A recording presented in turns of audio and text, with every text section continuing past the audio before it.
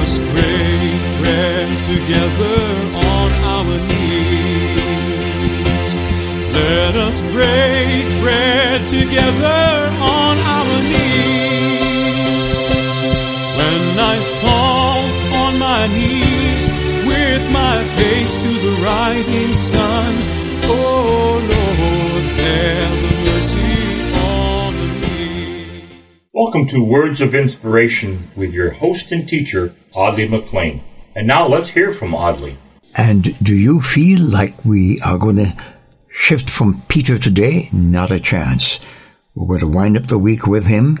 And today we're reading again from 1 Peter chapter 1. And in verse 10 he says, concerning this salvation, he was talking about God's revealed salvation through faith in Jesus Christ. He says, concerning this salvation, the prophets who spoke of the grace that was to come to you searched intently and with great care, trying to find out the time and the circumstances to which the Spirit of Christ in them was pointing when he predicted the sufferings of the Messiah and the glories that would follow.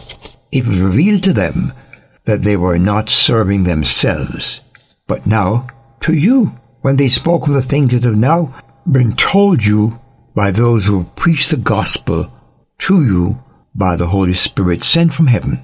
My friend, in a couple of sentences, Peter is saying that people like Isaiah and David, those who prophesied concerning the sufferings of Christ, were always wondering what it was that God was doing.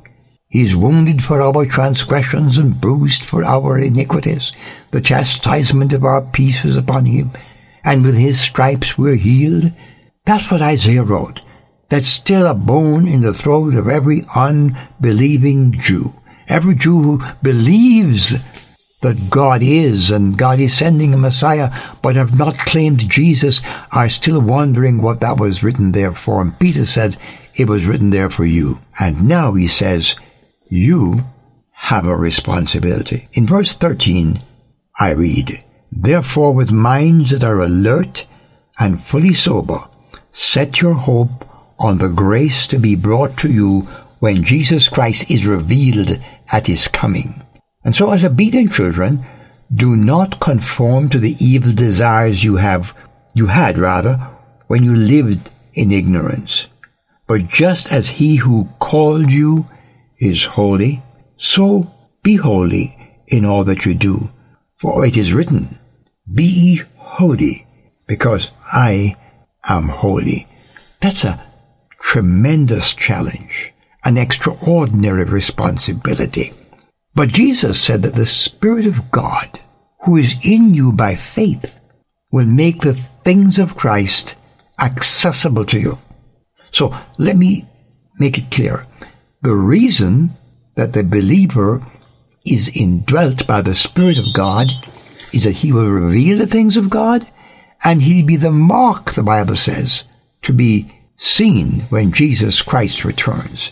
So my friend, if you are not indwelt by that Holy Spirit, it is possible you today. How do you receive the Holy Spirit? When you receive the Lord Jesus Christ as Savior and Lord, he comes to take up residence. And then you can be filled and overflowed, even baptized in the power of the Spirit. Great things can happen, but the truth is, every blood-bought child of God is indwelt by the Spirit of God. Friend, that ought to give you hope amidst the chaos around you. Lean in heavily on God's amazing grace today. Jesus paid it all. Blessings upon you, my friend. In Jesus' name, amen. I've wandered far away from God. Now I'm coming home. Words of Inspiration with Audley McLean is a ministry of Harvest International. You may write to Audley at Harvest International, Post Office Box 6690, Ocala, Florida 34478.